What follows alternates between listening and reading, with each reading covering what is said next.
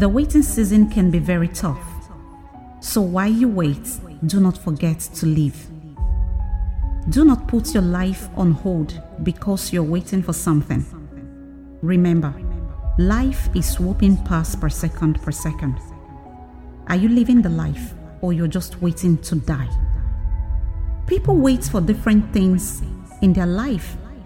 Some wait for life partner, some wait for children, some wait for money, some wait for breakthrough, some wait for healing, some wait for job. A lot of things people wait for. But while you wait, do not forget to live. Find ways to develop yourself and make yourself happy. You can take online courses, acquire more skills, get more certificates, start new line of business.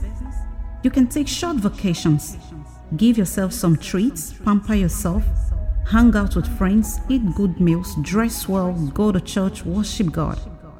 The point is not to be extravagant. The point is, do not keep your life on a standstill because you're waiting for something. Through this, you do not know how long you're gonna wait. It is not your fault that you're waiting for something, but somehow, destiny just chose you.